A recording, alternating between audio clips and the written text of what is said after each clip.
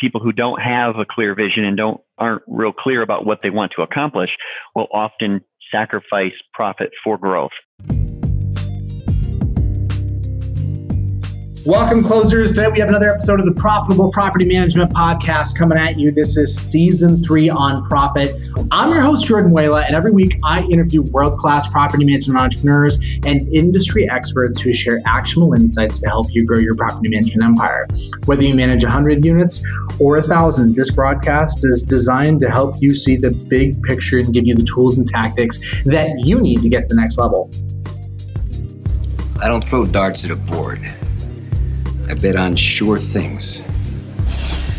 Read Sun Tzu, The Art of War. Every battle is won before it's ever fought. Think about it.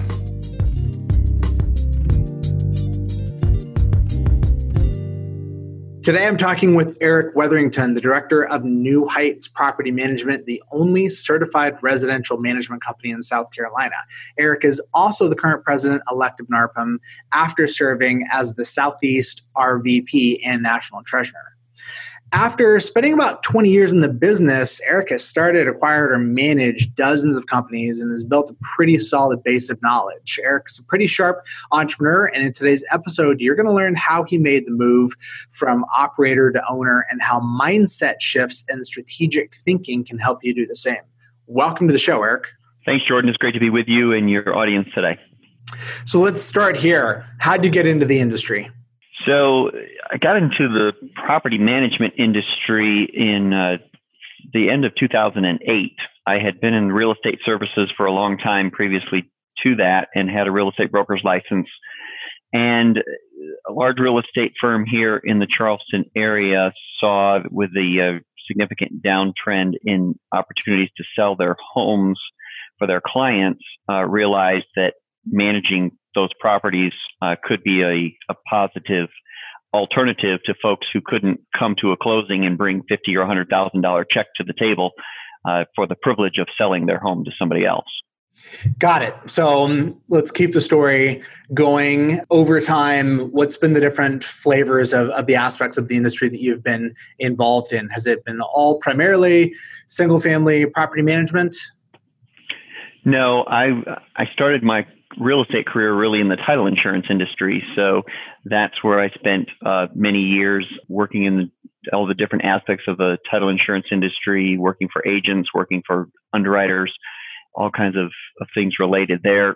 Then I actually sold real estate for a couple of years when I lived in North Carolina and moved to the Charleston area in 2007 and got involved directly in property management at the end of 2008 when I started our company then. So you've been around the block. Do you think the perception of property management has changed over time? You've been aware of the industry before you were actually involved in it. Do you think there are any shifting perceptions from the outside of what historically has been viewed as maybe kind of a second-tier career for real estate professionals?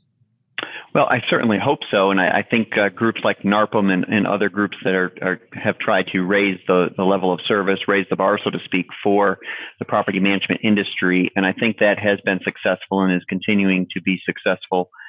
And I think that is evidenced by the fact that now we're seeing franchising and national brands coming into the property management industry, which, of course, for the longest time, those things weren't evident at all. Property management was really just done by the local mom and pops or a local real estate agent in a market. Yeah, absolutely. So how would you describe the opportunity to an outsider? There's obviously so many different business models, and a successful property management entrepreneur ultimately starts to get tempted and exposed by a lot of the ancillary business opportunities that exist. How do you think about the benefits or the upsides specifically of the property management kind of recurring revenue business model? Well, I think when you said recurring revenue, that really keys in on what the opportunity is. A few months back, we had a snowstorm here in Charleston and the city was shut down for 5 days. And, I didn't lose a dime of revenue in those 5 days in my property management business. Now, the maintenance company, obviously, we didn't have trucks on the road, so we weren't making money in the maintenance side. But, the rent check still came in, the management fees still got charged out. And and everything was fine. That was a positive thing. And when you think about a doctor's office or a chiropractic business or a auto repair shop or, a lot of other places, a restaurant, if people aren't coming in the door, they're not making money. And in property management, once you have a sustainable level of properties built up, a portfolio of properties that you're managing, it doesn't really matter if the office has to be closed for a few days because of a snowstorm. It doesn't matter if you as the owner take a week off and go to Tahiti. The business is still there and you're still making money. That is the dream, but you qualified it. You said once it is built up. Let's talk about some of the inflection points in the business. My observation from the outside is that first inflection point is just getting to the point where you can actually support yourself. Let's call it 100 doors. And then you've got that inflection point of realizing, of determining whether or not you want to staff up and build a bit of an organization around it. And then there are a series of additional inflection points where you continue to have to make decisions around what kind of business you're wanting to run. What are the challenges or the struggles that you see operators having around really knowing what type of business model suits them in light of the fact that there's not necessarily a right or wrong answer here? 10,000 doors isn't for everybody, nor is 100 doors. Well, Jordan, you hit it exactly. And I think the biggest problem that operators make is they don't know, they haven't decided what they want to be. So very early on for me, as the only person working when I started this company, I very quickly decided that I had two options. I either wanted to grow this to be big enough so that I could hire people to do the day-to-day things that need to be done so that I could focus on doing things that I enjoy doing, or maybe this wasn't the right thing for me. And so I very early on made that decision and decided what track I wanted to be in. Because when you get started, you're the one answering the phone. You're the one going in meeting with the prospective owner. You're the one putting the for rent sign in their yard. You're the one entering that property in MLS and all the internet sites. You're the one that's taking the calls from the prospective tenants and showing the property. And you're the one doing all of those things. And it can be very time consuming, obviously, and demand a lot of time and a lot of commitment on your part. I was on call for the first, year and a half or 2 years of the time that we, got started. I was on call 24 hours a day, 7 days a week for any maintenance calls or anything at all. That's the life of that independent operator. And there are some people that have that as their business model, and they only want to manage 80 or 100 doors or 120 doors, and they can do that by themselves, and they're very effective at it. And that's great. For me, I decided that I wanted to build and grow and build teams that would be involved in those other aspects of the business so that I could do the higher level things that I enjoy doing. So we're leaning into the first big topic that I want to dive further into, and that is around the management function or the management labor dollar, as it were. Because the truth is, it could be you acting in management. You could hire a professional manager and go pursue another venture. The question I have for you is this: what direction or guidance would you provide an entrepreneur around thinking about what they need to be doing, acting in a management capacity in order to be earning their keep? And what I mean by that is this: when you get to, let's say, 200 doors, whatever it may be, at the point that you hire somebody underneath you, and now you're going to work on the business instead of in the business, there's kind of an implicit assumption that a lot of great things are going to happen. You're going to be brainstorming, implementing things, systems, processes, etc. But the truth is, there is so little guidance on how a professional manager actually adds value to the organization. Without getting into the minutia of talking about specific tasks, at the highest level, can you provide any guidance for how entrepreneurs can think about holding themselves accountable to actually using that management capacity well? Well, I think you have to go into it with a mindset of developing a plan for yourself and having in your own mind, what is your typical day going to look like? What is your typical week going to look like? What is the highest and best use of your time as the business owner, the business operator? And once you decide what that highest and best use is, then you can, begin to lay out a game plan for what you're going to do in those moments of time in order to have the greatest impact on the organization. I think everything rises and falls on leadership. John Maxwell teaches us, and as the leader, my role as the key leader is this. I mean, I've got to hire the right people. I've got to provide those people with the tools that they need to do their job. I need to provide those people with the training that they need to do their job. I need to provide those people with a clear expectation of the desired outcome, and then I need to get out of their way. And if I do those 5 things effectively, then my operation will meet the objectives that I want it to meet. I like that. So there's some implicit bias there. You're really kind of coming at it for making it more of a who problem than a what problem. That's subtle, but that's actually a pretty big deal. If you still view it as fundamentally being about the what, then it still is kind of on you to execute things. In your experience within your organization, what was the first key hire that really moved the ball forward to you feeling like you were actually getting some significant leverage through that hire? Remember, this was 2009, so early 2009, when the real estate market was very shaky. And so there wasn't, at that point, of course, any profits being produced. Things were pretty tight. And my first hire was just a receptionist, someone to help answer the phones, because we had we're creating such a high demand of prospects because of the large size of the real estate company that we're affiliated with. It was just overwhelming at that time and in that market. That just provided us a buffer, for me to be able to focus on the important things of getting new owners signed up, and that really helped. But for me, it was when I hired my first property manager, my first person who was licensed, who could focus on the day-to-day issues of managing those properties. I still went out and did the sales and was out signing properties up, did the business development, but they were focused on managing the property after it came in the door. And that's when things started to get a little better for me. So when you talked early on about kind of wanting to grow the organization, how concrete was that in terms of goals, planning, leadership? How granular do you get with planning? To what degree do you involve the rest of your team in that exercise? I get pretty granular in the planning. I try to lay out the vision and make sure that we know where we want to be 3 to 5 years from now. I look at my role as that big picture thinking down the road.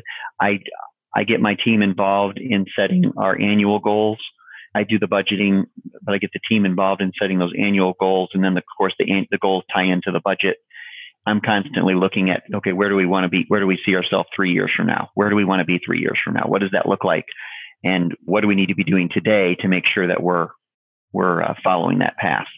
So humor me with this question. What is the point of planning and goals? If you're working your hardest, if you're going to the max and coming home tired every day, isn't that enough? What is the point in burdening yourself with this additional stress of goals? Well, what's the point of getting in the car and turning it on and pushing the gas pedal?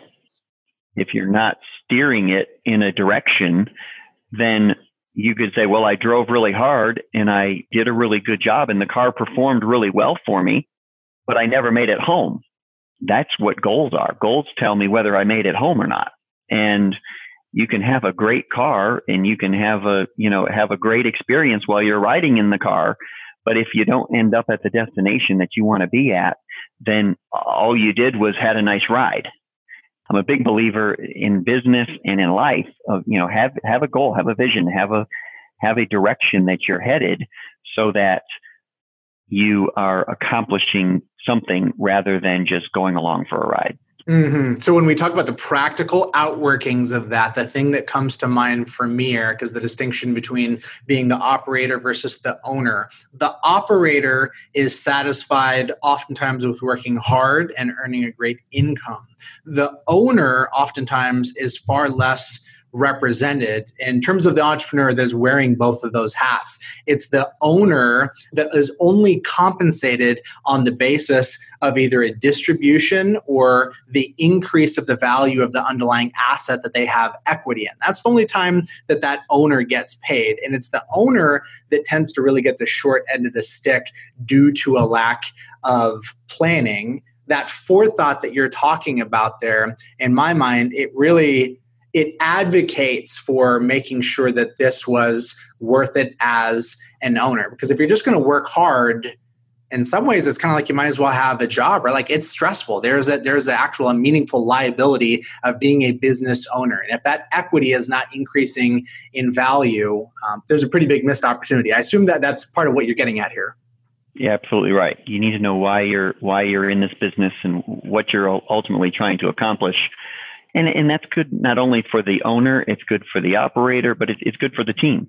It's good for everyone on the team to feel like, hey, this is, I can work at this company for the next 8 or 10 years, or I can achieve if I work for this company for the next 8 or 10 years. And as a company, we reach the goals that the owner wants to reach, then that means for me personally, I'm going to see this level of success financially, and therefore that's going to allow me to reach the goals and dreams that I have for my family. So it all ties into, why are we here? Why are we doing what we're doing? Let's make sure that we have some clarity around what we're trying to become, what we want to be, because then everybody can be pulling in the same direction. And when you get there. Absolutely. Let's pivot now to talking about the dichotomy or the potential dichotomy between profit versus growth. I know that you have witnessed the magic and the light in people's eyes when you talk about growth, right? Sales, marketing, ways to either acquire a portfolio or add 100 doors within 3 months.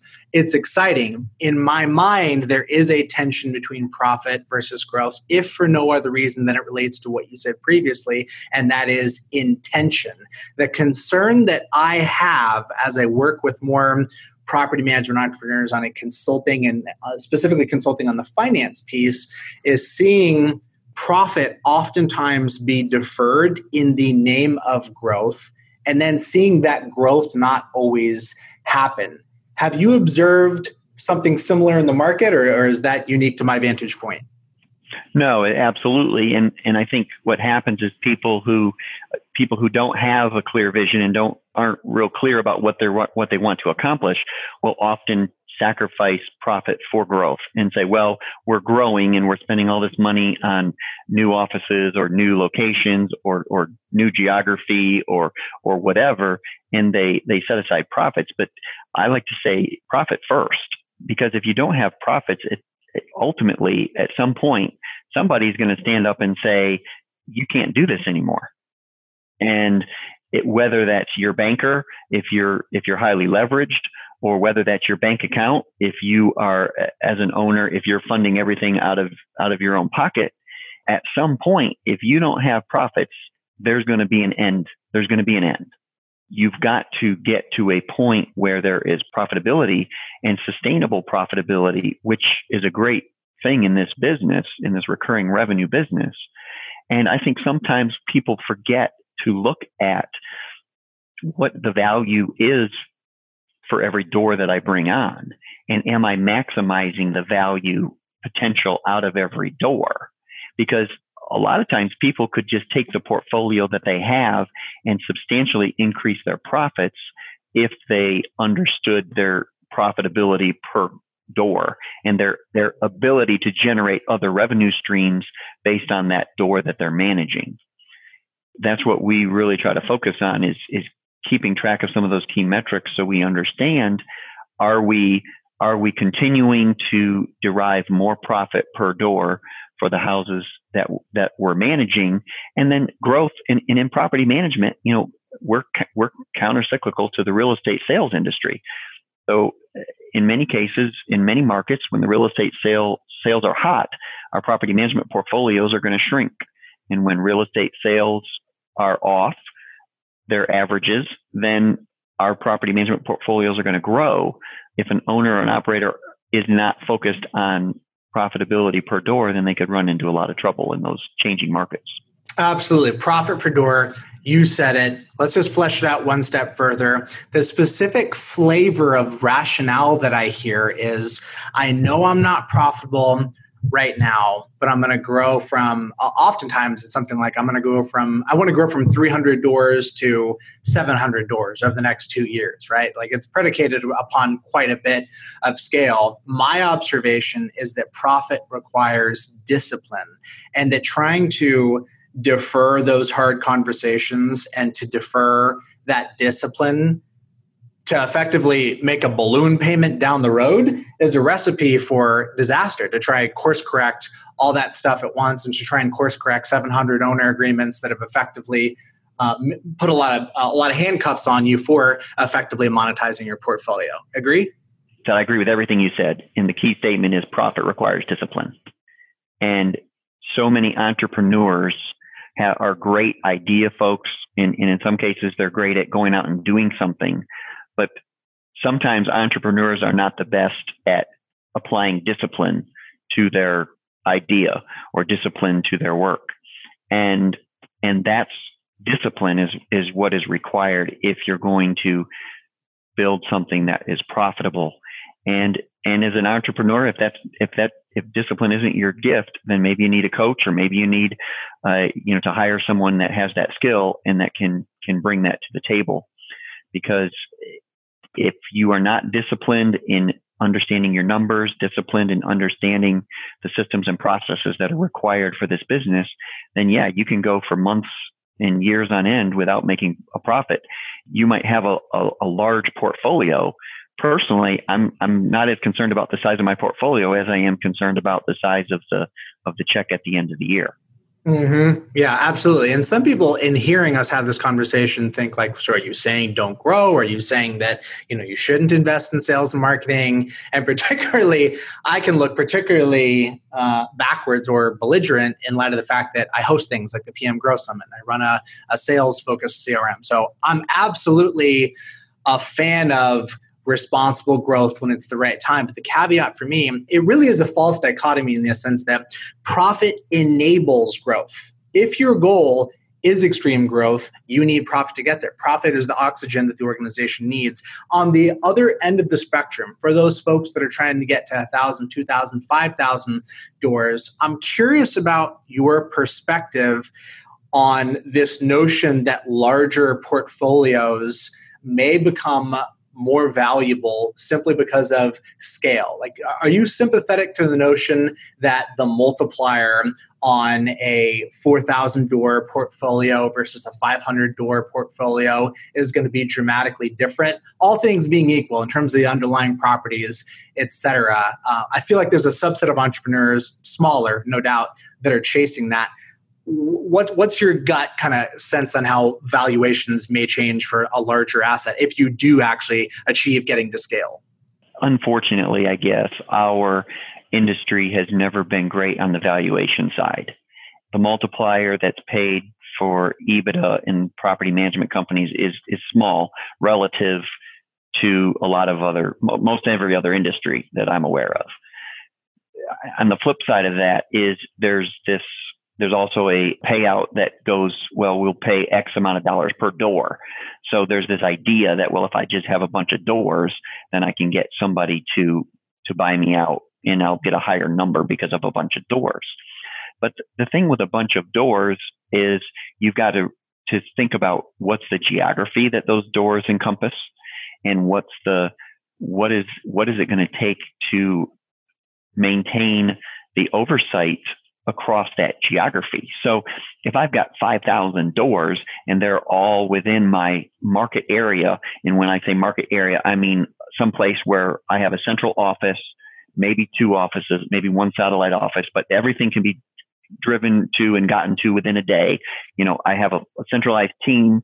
It's easy to have regular team meetings and easy for me to set the vision and cast the vision with everybody and have goals and all that kind of stuff. Then, getting to 4,000 or 5,000 doors is maybe a noble cause. I'm not saying that you can't have 5,000 doors spread out across, 3 or 4 states and be effective, you can, but it requires a whole different management style, a whole different set of problems, and a whole different set of overhead expenses that, a person managing 1,500 doors in their local city can be probably in a lot of cases just as profitable as someone managing twice as many doors that are spread out over 5 cities.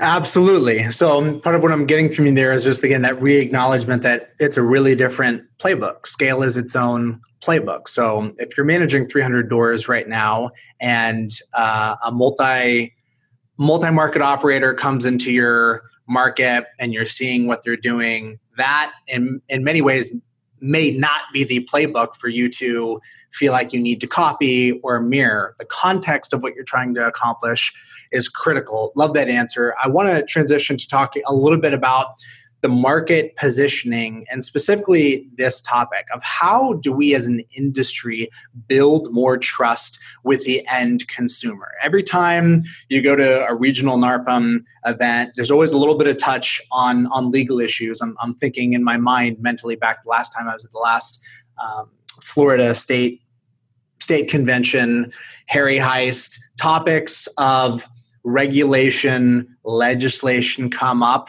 and sometimes people are divided. There's a subset of people that welcome that sort of thing because they believe that they're the cream that's going to rise to the top, and there's another subset of folks that are very leery of any kind of influence of that regard and would prefer to self-regulate. All that being equal, what we know is, as an industry, what we can do collectively to improve trust with the end consumer is going to serve everybody, but especially those operators that are at the upper end of the spectrum. What are your thoughts about market positioning and just professionalism for the category that we're in? In my opinion, the property management industry has a lot of opportunity for growth as it relates to professionalism and market perception. When I spend time with the Real Estate Commission in South Carolina, the commissioners tell me that 60 to 70% of all the complaints that come before the Real Estate Commission involve property management. I think that's pretty typical across the states, at least as I travel and speak to folks. I hear similar statistics anecdotally from others as well. Property management is a business that requires trust from the consumer, from the client, because we're based here in Charleston, South Carolina, in the greater Charleston area. Our office is in Somerville, but we service the greater Charleston market. And we have clients all over the world, as many property management companies do. I mean, we have a big military presence here in our area. And so we have clients that come to us when they get deployed to go overseas, and we manage their properties. And we have clients that are in a submarine for 6 months. They could have no access to the outside world, and they're trusting us to make good decisions, to take care of their property, and to do the right things. When operators of property management companies violate that trust by taking money from escrow accounts or by telling an owner, well, we need to repair your roof, and so we're going to not pay you your monthly owner draws because we're saving that money up to buy your new roof, when really that money is being used in some other area. I mean, it damages trust. It's something that we as an industry need to continue to be mindful of, need to keep working to improve our standards, our levels of professionalism, improve the way that we handle things, and hopefully, the great operators will choke out, those who are just notorious for not returning phone calls and not responding and not doing their job. I'm not a big fan of regulation, government regulation, but and I think the free market should prevail, and should, the cream should rise to the top, and the folks who maybe aren't the cream can either decide to change and become ride up with the cream, or they need to get out of the business and let folks who want to be true professionals about what they do, who want to take care of their clients and take care of their customers, to succeed. So the idea of the lemons market theory is essentially that when a consumer is faced with a unknown quality variable, they're looking at three vendors and they cannot distinguish quality between these vendors. They are inclined rationally to pay an average, right? You're not going to pay a premium because you can't distinguish if that person is worth it. And so what that does is that forces out the higher end providers out of the marketplace. What you just alluded to, kind of what I picked up on that, is the big picture distinction in terms of a view of self. If you think about the lowest view of this industry, it is professional gophers, professional order takers. You're essentially organizing maintenance, big whoop. On the other end of the spectrum is a fiduciary. You have money invested in an asset. It happens to be real estate. And this fiduciary is here to walk you through the journey of wealth creation, wealth protection, capital enrichment, et cetera. And there's a pretty wide chasm between that. In your experience, what are some of the things that your average operator can do to kind of move themselves away from the former category and closer to the latter? Well, here's a challenge in that, Jordan, going right along with what you said. A lot of people get into the property management business from a career in real estate sales. And a lot of people who are in real estate sales don't have a professional mindset in this manner. Let me give you an example. They think that if a customer calls them at 8 o'clock at night, they need to answer the phone. They think if a customer calls at 10 o'clock Saturday morning and says, I'm sitting in front of this house and I want to see it, can you be here in 5 minutes? They jump in their car and they drive over there. Now, counter that with your attorney or your accountant. Would you even think about calling your attorney at home at 9 o'clock at night on a Thursday? Not unless my house is burning down. Right, exactly. Would you call your accountant on Saturday at 2 o'clock in the afternoon and expect him to come meet you at the office in 15 minutes? No, you wouldn't. And yet in real estate sales, so many people have fallen into the trap of thinking, well, if I don't answer the phone or if I don't respond, if I don't jump when the customer says jump, then I'm going to lose the customer. And so they come into property management and they carry that mentality in. And so I think it actually degrades the professionalism of the property manager, because then the property manager just does become, right, like you said, they answer the phone, they dispatch the vendor, they go meet the UPS guy when the UPS guy wants to drop off a package. They do all this stuff, and it's like, wait a minute, what is the role of a professional property manager? We're managing a huge asset for our client. And in many cases, a lot of our clients, these homes that we're managing, make up the balance of their net worth. They make up their largest assets. And so how can we be a professional asset manager instead of just the person that answers the phone when there's a water leak? Well, how would you respond to the person that says, well, Eric, that's all well and good, but there are 10 other guys in my market that are willing to do that. How can I afford not to offer a similar service quality as somebody that manages 50 doors for a really cheap rate and is willing to come at every beck and call? Well, I think you have to, first of all, have a really clear path in mind of what you want to be, what you want your company to be, what service you want to provide, and you have to be able to articulate that to the customer. And so you have to be able to understand, what is it that the customer really wants? Does the customer really want someone who's going to, answer the phone at 9 o'clock at night, or is the customer interested in putting an extra $100 a month in their pocket? Mm-hmm. Does the customer really want someone who is going to go and pick up the UPS package on Saturday afternoon, or is the customer concerned about making sure that if a tenant brings pets into their home, that the property manager has a means of ensuring that tenant, that owner isn't going to pay a lot of money at the end of the tenancy if that pet causes damage to the house. So it's really about having a clear understanding of what the value is that I want to bring to my clients, and then being able to differentiate myself and my services in a meaningful way. So then the customer truly is, yes, the customer needs to make a choice. Absolutely. They can choose which of those two things they want. There are customers that are always going to want to choose to drive a Fiat, and that's fine. There's nothing inherently wrong with that choice if that's what the customer wants to choose.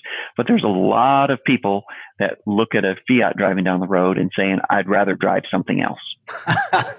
What I hear you saying is that it's connected to the ambition of the service that you want to offer. It's not, if you look at it purely from the lens of it being about what you want, what you're going to get, what you're not going to do, that's shallow. I think it gets more depth and legs when it is connected to the ambition of the quality of service that you would like to offer the end consumer. So if in the process of not doing those things, you're fundamentally reconstituting things, something that actually does have a higher value to the end user, as opposed to purely just thinking about the spread in your margins, I think that's where it really starts to become more tangible and palpable for people. I do think that there is also an opportunity related to market positioning around designations. So quick plug, I can't have you on the show without talking a little bit about NARPM. Professional designations, this is not the section of the show where I say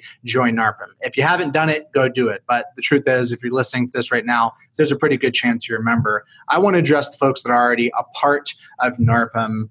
Eric, how do you think about the opportunity around designations as a way to distinguish yourself in your market and to put yourself out there as a real professional?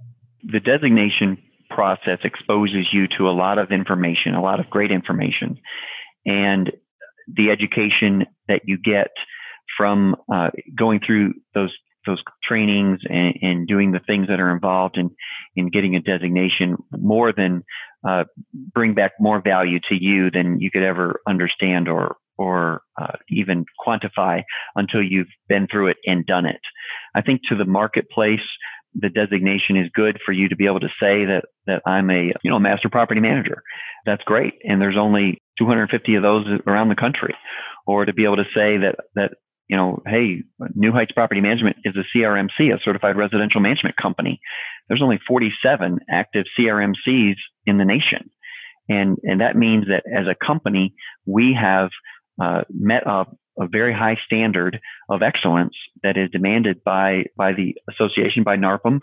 That should provide a level of trust in the mind of the customer when they are making those choices. So I think that the designations do provide a point of differentiation when you're out there competing with all the different lemons, shall we say, that you might run across in the marketplace.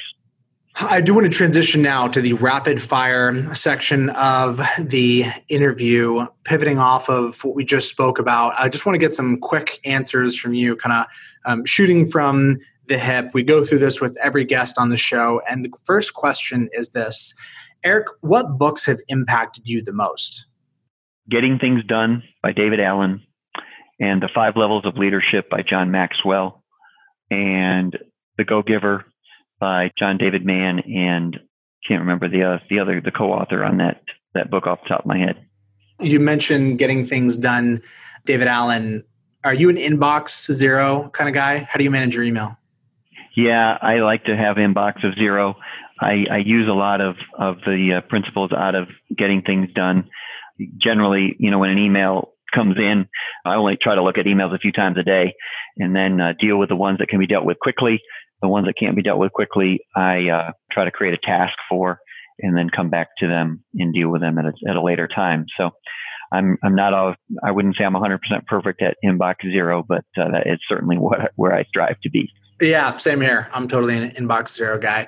Next question. If you could do it all over again and go back to your first day in the business, what is one piece of advice that you would have given yourself? I would say it's going to take some time. It's going to take a little more time than you think to get where you want to be. Have some patience and in understanding that we grew so fast.